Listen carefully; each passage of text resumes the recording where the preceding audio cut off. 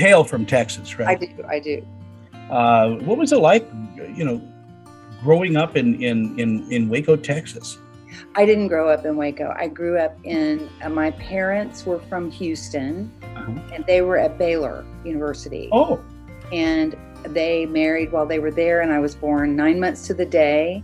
And, Baylor is very, very, my dad was studying to be a preacher. He wanted to be a preacher. He was on the football team. My mom was she was studying to be a teacher. And so they lived there. And then when we left Baylor, we went to Houston, where both of their parents were. And then they divorced, and my mom remarried another guy from Houston. And then there were 3 sets of grandparents. And so my mom and dad escaped to Dallas. And my mom had 2 kids, and my stepdad had 2 kids that she remarried. So we all went up to Dallas. So I really grew up in Dallas. And then then I went to school in Texas, in Austin, Texas. The University of Austin, yeah. At Austin. And when did you fall in love with acting and performing? I fell in love with it early. My mom was a school teacher, so I wanted to be a school teacher. And then she went back to her first love, which was acting. That's really why she went to Baylor. She went to study with Paul Baker, who was there, who became the head of the Dallas Theater Center. So she wanted to be a teacher, so I wanted to be a teacher. And then when she kind of burned out on teaching because she was a student, she taught special ed, and she had that on her resume from college. And once you do that well, it's hard not to do that. And that's kind of where you keep getting assigned. And in those days, they would team teach. So 2 young teachers would have 60 kids in a classroom. And after about 6 years, I think she just is Lavender in the background. Lavender just walked by.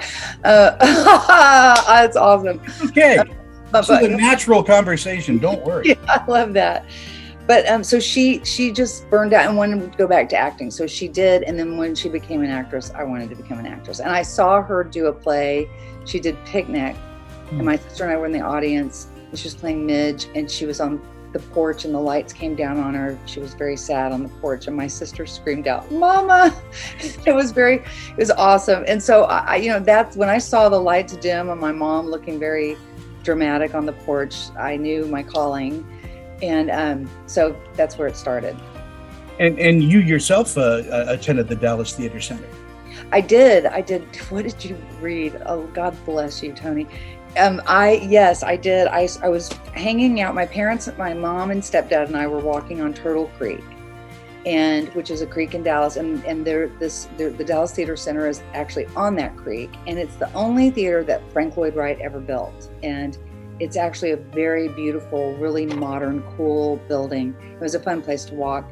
And there was this class going on outside, and they were all doing this thing. They were all about my age, and they were kind of doing this kind of mechanical movement. And we just stopped to watch. And the teacher, Cynthia Rogers, who's the nicest woman on earth, said, "Well, what do you want to join us?" And I said, "What are you doing?" And she said, "We're being cigarette machines." And so I was a cigarette machine, and I guess I did it well enough that I was invited to join the class. I think I was in the 5th grade, but it was the best thing I ever did because I just really found my where I belong. I've been told over and over that these first steps that actors and actresses take on stage is like getting addicted to crack cocaine. I mean, you go out there, and that applause, the lights, the smell of the theater engulfs you. Well, yeah, and also it's just a place where you feel comfortable if you're weird. You feel comfortable being yourself, and I don't mean you just feel comfortable. The things that make you are very valued in that setting and needed, and so you're encouraged to explore who you are and why. And so you start looking at the world a little differently, and how you can not take from the world, but how you can borrow something and make it your own, and see life from somebody else's point of view. I think it makes you more compassionate. I think it makes you understand things. things better. But also, like, I really love human behavior, but my kids, they did a lot of theater until they just completely burned out at like 6th grade. They said no more.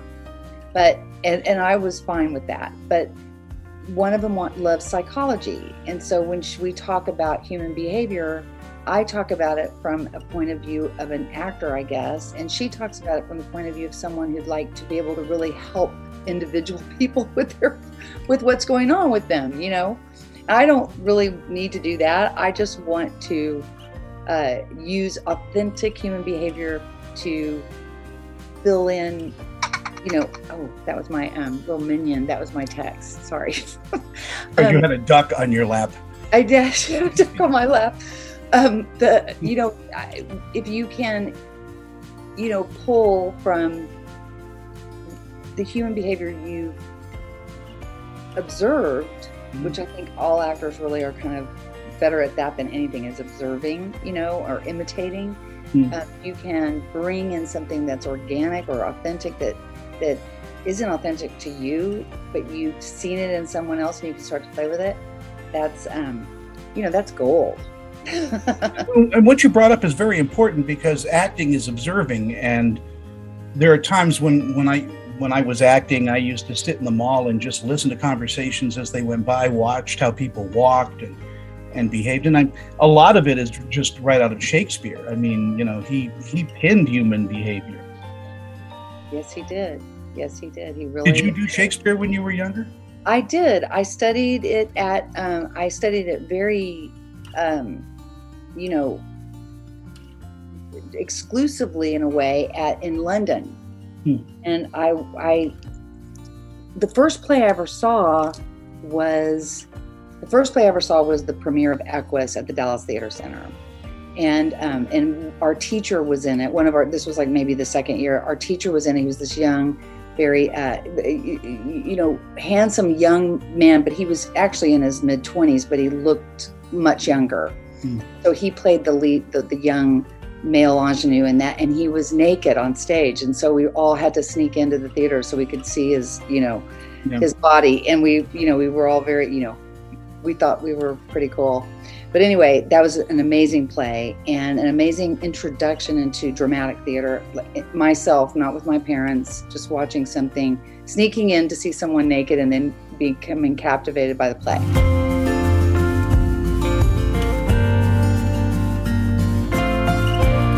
As a single mom, I want to make sure my kids have healthy teeth. Going to the dentist can be expensive. Just a simple cleaning can cost over $100. Then I found TDA.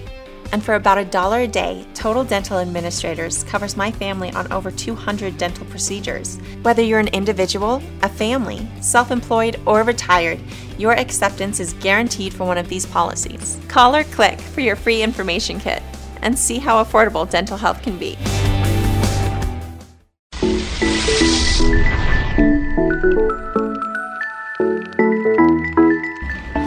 I think your first thing was 21 Jump Street. Am I right with your first credited role? Yeah. Yes, I think so. I think that was yes. What was that like as a young actress to get a paycheck, you know, be accepted, get the audition? It was just, you know, it was so exciting. I had moved to LA from New York, and I got this job and I was so excited about it. I go to Canada. I would play a cop and I had to cuff somebody. And I knew I had to cuff somebody, but I had to go like this, you know, like, so I never practiced. So on the way there, I remember James Woods was on my flight. And then there was another guy on my flight that was everyone was going up to work. And I remember saying, oh my God, this whoever I was flying with said, what? And I go, I never practiced. I should have found a policeman or gone to the precinct or something and asked someone to show me how to do this. And he goes, oh, come on. It'll be like trick handcuffs. It won't, you know. And I go, I don't want to hurt anybody. Anyway, of course, the guy was bloody by the end of the day. The poor guy that I had to cut. I mean, it was awful. And I am kind of, I need to be careful with stage energy. That is one of my flaws. You're exuberant. Pardon? I said you're exuberant on stage. I'm too exuberant. But the thing that happened while I was up there was that there was this whole tax issue with Canada and the U.S. and it hadn't been worked out yet, and so all those that cast went on strike, and I wound up staying up in Vancouver for like 3 weeks. I couldn't. They didn't want to send me home in case the strike broke and we could go back to work. So I really got to hang out in Vancouver, and I really got to know that cast, and it was really an interesting. It was an interesting introduction into my professional part of my life, like professional television, because anything can happen there too. Do you like sticking to a script, or do you enjoy the organic type of directing, where you can just kind of add in things? Well, because my training was on dead playwrights' plays, you kind of had to stick to the script, right? Yeah. And ad-libbing was just meant that you either hadn't learned your lines or you didn't understand your lines and you were trying to take some kind of weird shortcut, right? So that was, taboo, or that just wasn't part of what your job was, to ad-lib someone who's published and gone. And then when you audition with TV scripts and stuff, when I got out here, I kind of applied the same thinking, because that's what I'd always done. And I do think that worked for me, because I think that writers do want to hear what they've written, first, unless you're just, unless it's a big long monologue and you've had 2 days to do it and you're auditioning and they know that, that you're just continuing on with what you're doing rather than stopping to remember a line, I think that's okay. But in performance, and with Frasier, we just wanted to say the lines, we just wanted to say what they'd written. We didn't, that we were thrilled to do that. You mentioned Frasier, getting that role, Roz Doyle, she was named after one of the producers of Wings, wasn't she? Yeah, she was. Roz was a producer on Wings. And I think I met her once. I went to network for Wings and I met her. She was waiting for me in the parking lot when I came in to screen test. And she walked right up to me and she just said, "Are you Peri? I knew you'd be early. I'm Roz Doyle." And so she took me into makeup, and she really helped me get comfortable with doing my first screen test. And she was awesome. But she was the line producer on Wings. And I think she had breast cancer, and I think she passed away from it just before we started Frasier, and they named the character after her, which I just love. I just think that's such a nice thing to do. Well, and because of the longevity of that character and the deepness of that character, what a tribute as well. She was so well written and so multi-dimensional. I agree. I totally agree. What was it like driving onto the Paramount lot, your first day of work as Roz Doyle? I loved driving on that lot. I loved it. I still miss it. At one point, my husband and I were listening to this book on tape, Robert Evans, The Kid Stays in the Picture. And I remember listening to it. I think I had a window down. It was pretty loud. I was driving onto the lot, and I'm like, that's the Lubitsch building, right? That's where he was, that's where he may be over there right now. It was just, but also that lot just has so much character. It's so beautiful. It still looks, they shot it so many times. They used it as a studio so many times because it's just so fabulous looking, and it still looks that way. And it was just a fun place to work. In your career though, is there somebody that you would love to work with that you haven't worked with? I'm just gonna pop this. This is just popping out of my mouth because it's the first person that came into my head. Judi Dench. I would love to work with Judi Dench. She's incredible. She is, and I feel like she's got. Have you seen that? I feel like she has the exact perfect balance of amazing skill and training. She really knows what she's doing, and also incredible natural innate talent. She has a great sense of humor, and she can act circles around everybody, but she doesn't ever take herself too seriously, and it just comes through. She reminds me of a female John Mahoney in that way. She can be any kind of person, and has been, but you just get the feeling that you could hang out with her all day. Did you ever, and she'd let you, I mean, but, did you ever see that? It's a documentary called Dames at Tea, I think. And it's Maggie Smith and Judi Dench. They all sit and talk for a whole day. And her personality just comes through. It's a nice thing to watch. I wish I could remember the third person's name. I'm mortified. How can I help my daughter with her reading? Searching for help with Dachshund reading. No. Let me try. Sarah's bright, but when she's reading, she has trouble sounding out words. Playing world music. What? I give up. Wait, I was trying to show you how Sarah feels every day. Frustrating, isn't it? Redirecting to understood.org. Join parents and experts at understood.org, a free online resource about learning and attention issues to help your child thrive.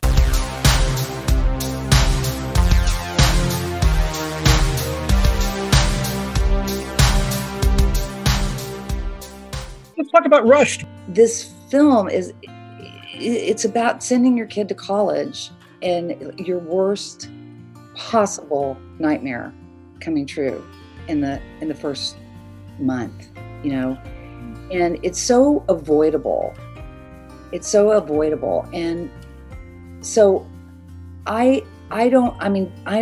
I love about Siobhan is that she's not anti-Greek system. She's not anti-sorority, anti-fraternity at all. In fact, she very much supports it. She just thinks that there should be some kind of adult supervision, as there would be anywhere you would send your 17 or 18-year-old kid for the first time away from home. In the Army, there's adult supervision, Sergeant. Yeah, it's just not a great idea to have people completely on their own in such vulnerable situations. So anyway, she wrote a great script that really brings that home. And she wrote an amazing part for herself. And I think it reflects her feelings as a mother, her feelings, as, and she's a very, very religious person, and her feelings about her faith and spirituality, and her, and all of that is reflected in the film. And it's just like, it just gets.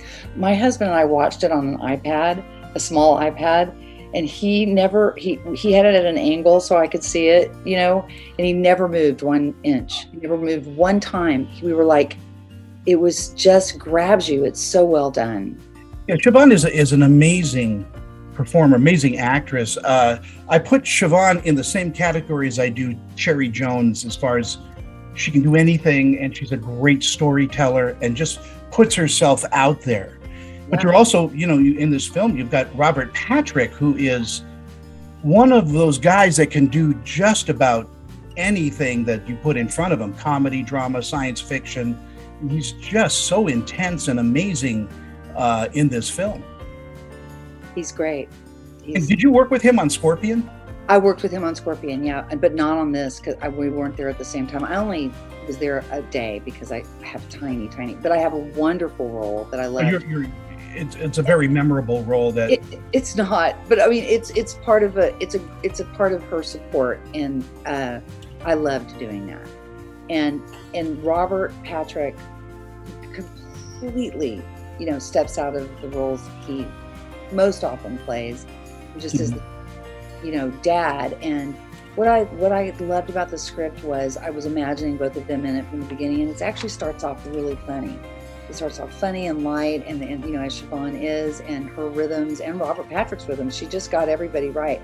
And so you really fall in love with this family, fall in love with them, and you just can't believe that what they get handed.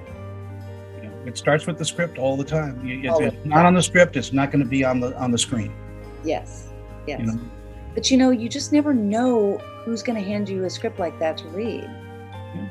You never know who's going to hand you a script you never know who's capable of writing a story that just the characters get up and walk around the room, We are almost out of time. I want to ask you about a Frasier reboot. Have you seen the script? Have you heard rumors? Yeah, lots of those, but I'm not at liberty to talk about it. So I just would say stay tuned. I just talked to Kelsey a couple of weeks ago. What yeah, do you say? and he said, spill your guts if you need to. So I'm waiting. No, we're all on pins and needles because we were all fans of the show, and all he said was, "I'm taking it in a new direction." He's got a new thing, so that's all I know. But I know it's coming. You know what I've learned in the past as a mom is that things take time, and the time that he's as he's thinking about this and as this is cooking, I just think it's going to be. That's not going to hurt it. It's going to get better and better. As a single mom, I want to make sure my kids have healthy teeth. Going to the dentist can be expensive. Just a simple cleaning can cost over $100. Then I found TDA. And for about $1 a day, Total Dental Administrators covers my family on over 200 dental procedures. Whether you're an individual, a family, self-employed, or retired, your acceptance is guaranteed for one of these policies. Call or click for your free information kit and see how affordable dental health can be. This portion of Screen Chatter is presented by VP Dental. Check out our great dental plans starting at just $16 per month.